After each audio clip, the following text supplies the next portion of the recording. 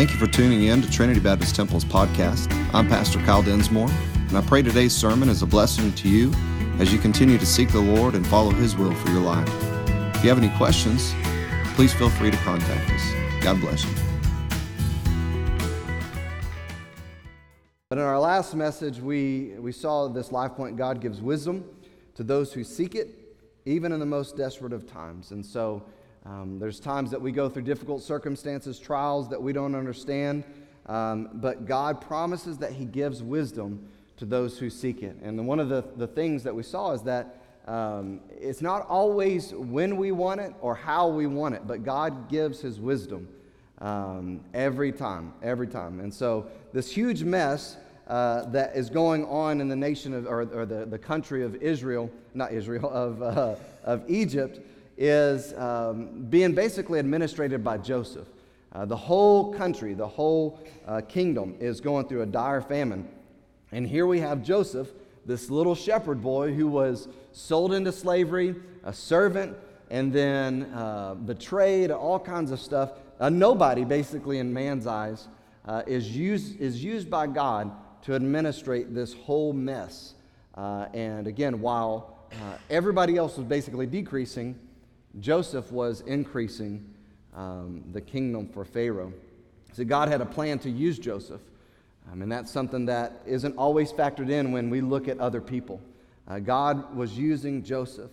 And we see him, again, a shepherd boy, a slave, a servant, a prisoner, and maybe somebody who would be considered least likely to lead. He was young when he was captured, inexperienced, so many things that we would look at and say, I don't see how God would ever use him, are the very reasons why God, I believe, chose him, so that God could get the glory in the situation. But one of the things I do want to point out before we move forward is this, that we've seen Joseph have some things. Joseph had humility. Joseph had humbleness, which, again, we know the Scripture says, humble yourself in the sight of the Lord, and He will lift you up. And so, again, that He exalts those that abase themselves. So Joseph was one of those that was humble before God, feared God, was living in humility, and he had this fear of God, this reverence for God, and God used that to illustrate or express His wisdom and lead this time in Egypt. It's interesting, though, that Joseph, as somebody chosen by God, was being used to increase a foreign king's kingdom, right? Instead of increasing Israel and his people in Israel, in the land of Israel, he's increasing Pharaoh's kingdom with one of his own people. And it's a very interesting thing. It's a very interesting thing, the fact that God's people are in Goshen, the land of Goshen, and God is sustaining them and blessing them and increasing them, even as everybody else is suffering from the famine. And again, you look at that in retrospect, look at that in what God has been doing all along with His people. Why would He use Joseph to bless a pagan king like that? Why would God use one of His people to bless a foreign kingdom? I think for one of the things that we just mentioned, that it was God's people and it was God's man, and they were humbled before Him, and Joseph was submitted to Him. But I think some other things are the reason why as well. But we're going to see why the situation was the way it was for God's people. And I think the next verses are going to paint a picture for us. And so if you have your Bible in Genesis 47, I just want to read one verse. In verse 27, it says this: And Israel dwelt in the land of Egypt, in the country of Goshen, and they had possessions therein, and grew and multiplied exceedingly. Let's pray. Father, thank You for this time. Thank You for, again, allowing us to come together in this place to worship You. God, we could spend all morning long just thanking You, just praising You. Even if we're here in a difficult spot, going through trials, we're wrestling with things, we're in just a dire situation ourselves, Lord, we could spend all morning if it wasn't for one thing, and just the fact that You died for us, You rose again, and You offer to us the free gift of eternal life through Your work. And God, we can thank You not only all day today, all morning, but we should be thanking you every day of our life for that, because we could never save ourselves, we could never help ourselves, and you did all of this for us. And so we praise you and we thank you for that. We thank you again that we have the opportunity to open your word and to be, if nothing else, reminded of what truths are in this word for us. And I pray that you would speak to us this morning, that you would use me just as a vessel, and that you would be glorified. And if there is somebody here today that isn't truly, fully surrendered to you, surrender their life to you for salvation, or even surrender to you in living in obedience, I pray that this message would speak, and God, we would stand firm on the truths that you have given to us in your word, and that you would move and change lives and just have your way in this place today. We'll praise you for it, and we ask all this in Jesus' name. Amen. Right off the bat, I just want to share the life point, if you have your notes there. The life point is this: God keeps covenants and preserves his people. God keeps covenants and preserves his people. We've seen this in different ways before. It's come up in other life points in similar ways, but I think this is the major emphasis here. I think it's important because it is recurring. I think it's important because it's true. And I think it's important because it's evident. You see this in this journey we've been taking in Scripture, this story that we've been following, the lineage, the life, and eventually the legacy of Joseph. But God has been preserving his people throughout all of history. That's nothing new. I mean, again, we're looking back very far in history when we're going through this story, the very first book of the Bible, if you will, and we're seeing that God has never failed. God has never once not preserved his people, not once held back from keeping his covenant.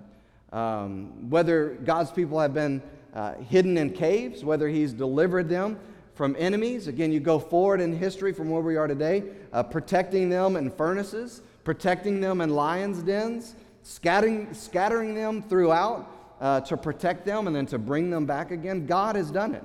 And it's all been because, and it's all been based off of his promises, his covenants, those things that he has kept that are all according to his eternal plan. And that's something that I really want us to get hold of today.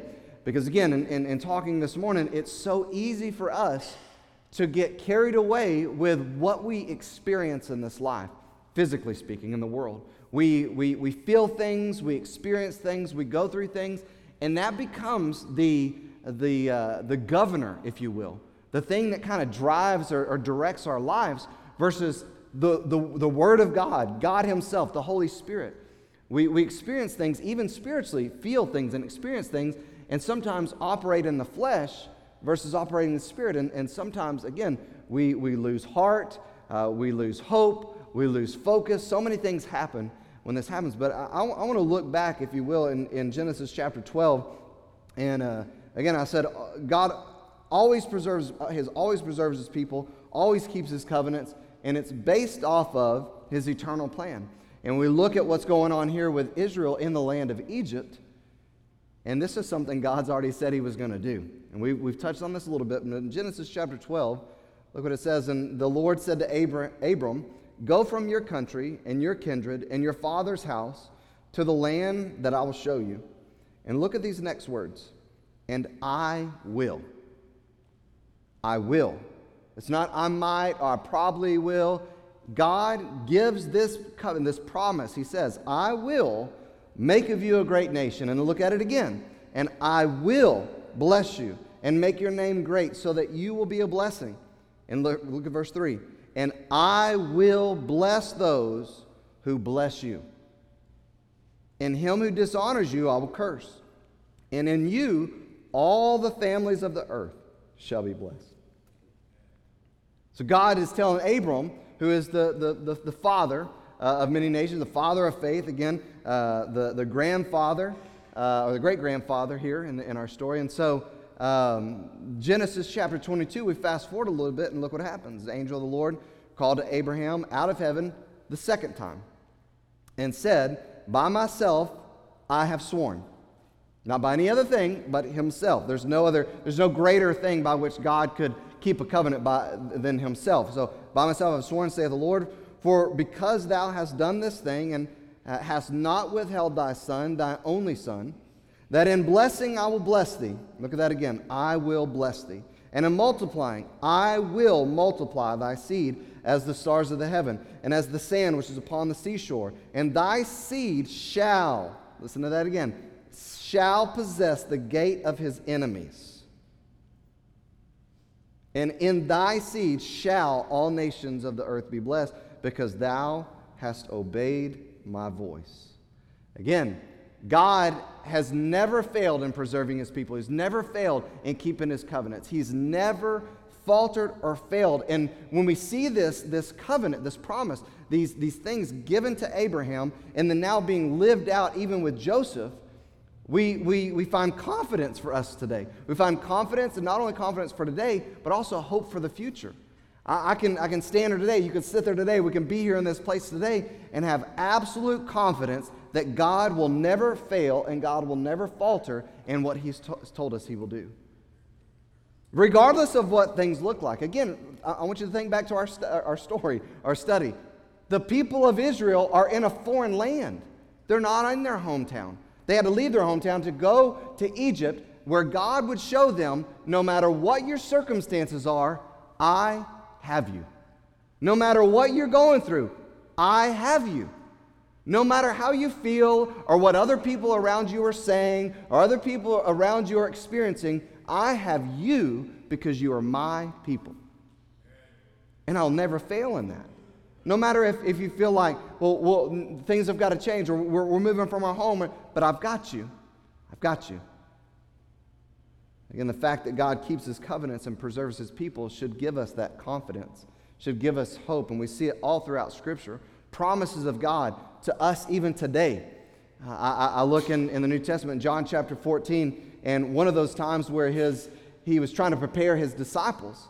And man, I don't know about you, but we can become so starstruck in our world today, right? We see athletes or movie stars or other people that we look up to, and man, we just become, oh man, it would be amazing if I met them, or it'd be amazing if I got to, we kind of are easily drawn that way for whatever reason.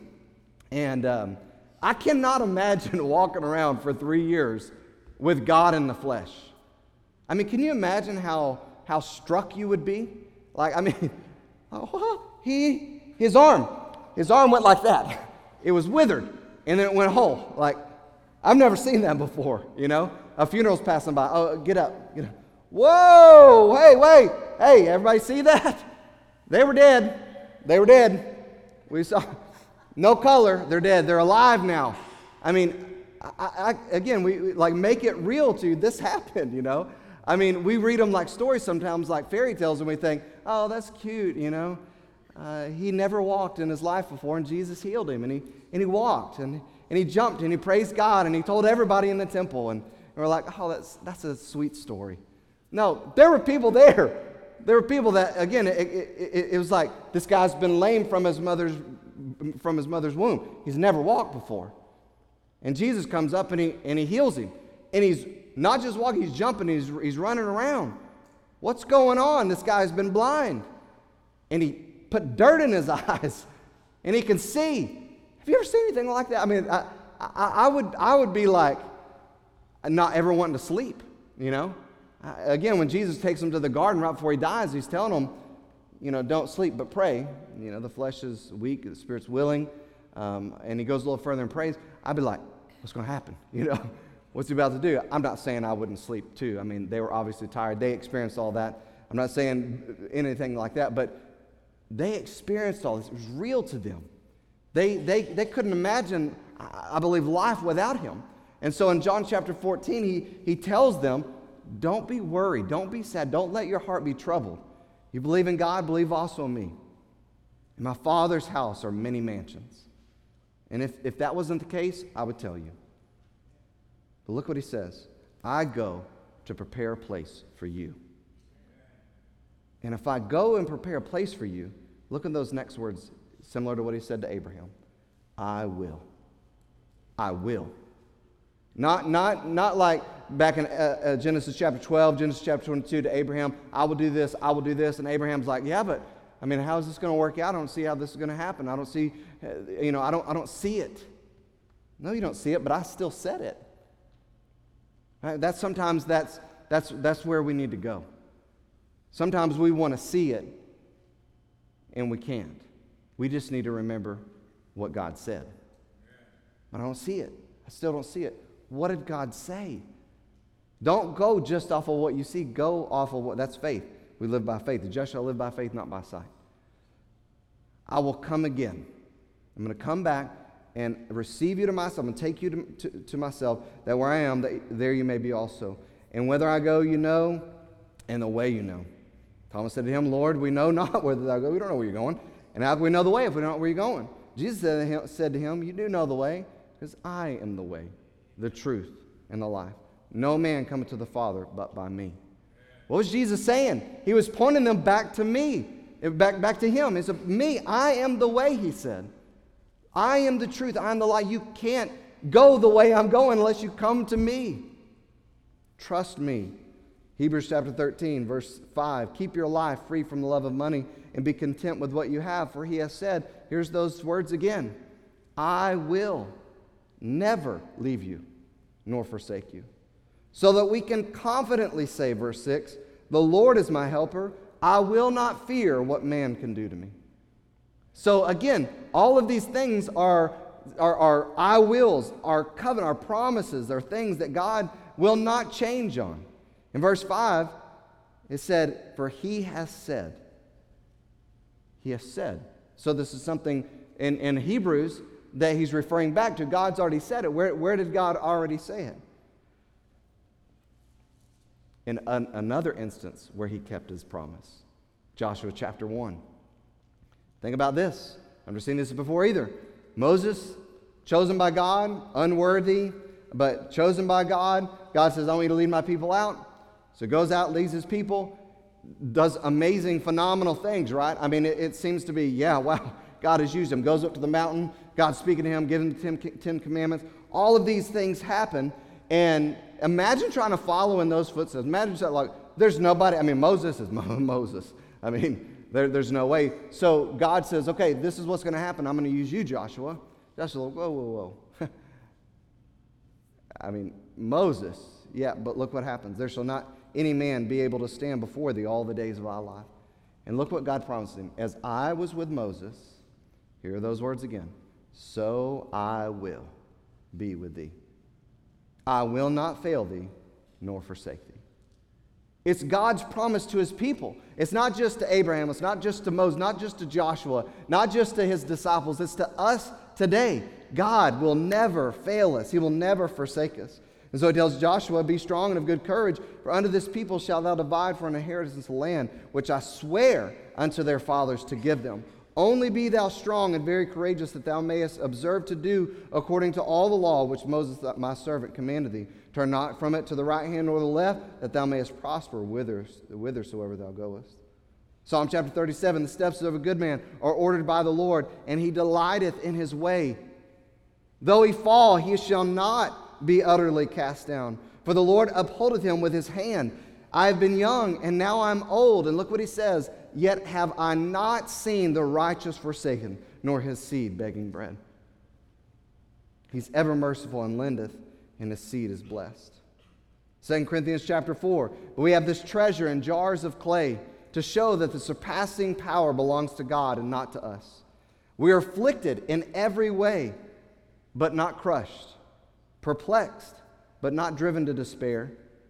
Persecuted, but look at those next words, but not forsaken. Struck down, but not destroyed. Always carrying in the body the death of Jesus, so that the life of Jesus may also be manifested in our bodies. For we who live are always being delivered over to death for Jesus' sake, so that the life of Jesus also may be manifested in our mortal flesh. That's the Apostle Paul talking there. The Apostle Paul had been, he had been stoned, he had been jailed, been shipwrecked, had been all kinds of things for the sake of Christ. And Paul comes to this place and he says, look, we have gone through so much in this life. But we know that God, just because we've gone through bad, just because we suffer, just because even we've been persecuted, we know that we ultimately are not destroyed. We know that we ultimately have not failed. We know that we have ultimately not been forsaken, no matter what our circumstances tell us, because he bases it off of God and his word.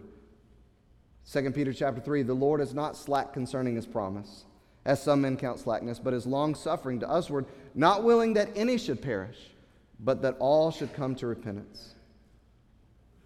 So no matter what we see, no matter what we experience, no matter what we go through in this life, no matter what you feel, God never changes. His word never changes. He is the same yesterday, today, and forever. So when you get to a place in your life where you feel like, where's God? Or why is God allowing this? You feel like you're discouraged, you want to pull back some, or whatever the situation is, I'm encouraging you today to stand on the promises of God. I love that song, Standing on the Promises of Christ my Savior. Listen, that's the only place to run. That's the only place to stand. That's the only rock that we can run to. Because tomorrow, you might feel a little different. Tomorrow, circumstances may be a little different. That person that was nice to you today might be mean to you tomorrow. But Jesus will never change. Again, when we understand that He's looking from an eternal perspective, He's seeing everything go on, and what He's figuring in is things that we don't figure in. He's figuring in the evil and unrighteousness and the wickedness in the world. He's figuring in a plan of redemption for all mankind that we can't see. We just know what we experience. We can read history. We don't know the future. And so all we know is what we've seen and experienced. But God sees the whole plan from eternity. That's why we need to run to Him and trust Him. They say, but man, I feel like God, if He cared, then He would do this. That's why we go back to His Word, because our feelings change. You ever doubt God's care for you? Think about the sins you've committed, and then remember John 3:16. God so loved the world that He gave. Remember Romans 5:8. But God demonstrated His love for us in that while we were yet sinners, Christ died for us. It's those things that we stand on, the promises of God. And see, the hard part is sometimes God's wisdom leads us to loss for His glory, right? When He's kept His promises, when He has this plan from eternity, and we operate in God's wisdom, and we operate in obedience, similar to Abraham, similar to others throughout history, we look at what God may ask of us, or what God may use in our life. And again, we only see from a temporal perspective, not from this eternal perspective. And so when we operate in a way of obedience, and we feel like we're going in God's way of wisdom, and then it leads us to loss. Why would I lose my job? Why would I lose my loved one? Why would I lose this relationship? Why would this be taken from me? Why would this happen to me? If I'm trying to please God, again, sometimes living in obedience to God, living in His wisdom, sometimes it leads us to loss. But it's always for His glory. Because I don't see how that could bring glory to God. Again, we are seeing through glass dimly right now, the Bible says. We don't see the whole picture. Again, we saw that with the Apostle Paul. But in that, we see that God preserves His people regardless. We're not utterly forsaken. But the tough part for us is we know that we can break promises. We know that others have broken promises with us. And so that's sometimes, I think, how we feel God is. We don't want to say that. We don't want to really believe that in our heart, but sometimes we live like that, and our attitudes and our feelings drive us that way, like maybe God failed us in some way. Or maybe God didn't keep up His end of the bargain. Because we know we're capable of doing it, other people are capable of doing it. The reality is we live in a world of broken promises. So there's a tendency in our flesh, I think, to think when something appears to be a failure on God's part, that God didn't keep his end of the deal some way. That he could have, and he just didn't. And I think that we try to wrestle with that and saying, well, God could have done something and he didn't there, and he still wants me to trust him there. But that's the failure on our part, because God never fails. God never breaks a promise. It's our perception that God didn't do something that he should have, or God did something that he shouldn't have. It's our perception that's off. Because again, how many times do our feelings change? How many times have we changed our mind about something?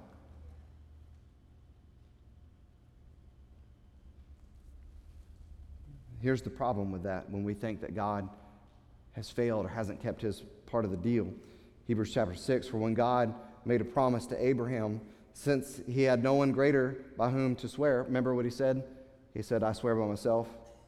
He swore by himself, saying, surely I will bless you and multiply you. And thus Abraham, having patiently waited, obtained the promise. For people swear by something greater than themselves. And in all their disputes, an oath is final for confirmation. So when God desired to show more convincingly to the heirs of the promise the unchangeable character of his purpose, remember that, the unchangeable character of his purpose, he guaranteed it with an oath. Not that he had to, but he guaranteed it with an oath. So that by two unchangeable things in which it's impossible for God to lie, we who have fled for refuge might have strong encouragement to hold fast to the hope set before us. There it is. He was saying, listen, God can't lie. God has sworn. God has given an oath. And so no matter what we think or what we go through, we know that it's impossible for God to lie. So when we need refuge, when we flee to God for help, we can have strong encouragement and hold fast to the hope that's set before us, knowing that God said he will never leave us or forsake us, knowing that he said, I'm going to prepare a place for you, knowing that he said, I will be with you always, even until the end of the world. We can hold fast and find that encouragement there. And so look what he says. We have this as a sure and steadfast anchor of the soul, a hope that enters into the inner place behind the curtain. Man, praise God. I mean, again, if there was nothing else, the moment that veil tore on the crucifixion evening, and the Holy of Holies was opened up, and we had bold entrance into that holy place because of what Jesus Christ did for us. Again, this is that, man, he says, look, we have a hope that enters into the inner place behind the curtain where Jesus has gone as a forerunner on our behalf, having become a high priest forever after the order of Melchizedek. Note this. It's in your note. Write it down. Highlight it. Remember this. Preach it to yourself over and over every day. God can't lie or break his promises. No matter what you're going through a tough situation today, you're going through a battle, you're going through a trial, tell yourself that, because it's Scripture, God can't lie and he can't break promises. Preach it to yourself over and over, day after day if you have to. This limitation, again, that we have that maybe can hinder us from that is on our understanding and our vision. That's what I mentioned a while ago in 1 Corinthians chapter 13, verse 12. Paul says that. We see right now through a mirror dim. We see through this last week. It's foggy for us. But one day we're going to see face to face. This world that we're living in, this time, is temporal. We know that. As we've seen, God isn't willing that any should perish. We know that God desires to redeem all of mankind. It's clear in Scripture. We know that it's a choice that we make, but it is infinite wisdom and eternal wisdom, His plan of redemption. God knows that not everybody's going to accept Him. God knows that not everybody's going to trust Him. But we need to remember this, that He knows how the temporal plan of redemption plays into the eternal plan of rest. We need to remember that. So I don't know. I don't understand it right now. It's really hard.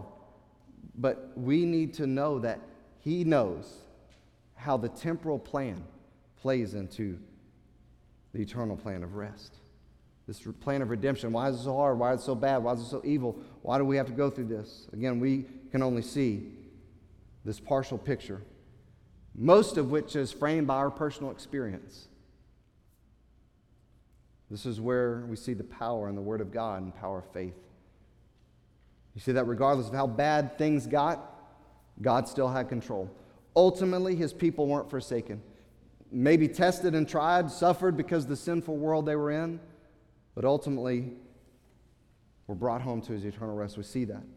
And that's the confidence, the hope that we have that brings us through. In Romans chapter 5, it speaks of this hope. It says this, verse 1, therefore, since we have been justified by faith, we have peace with God through our Lord Jesus Christ.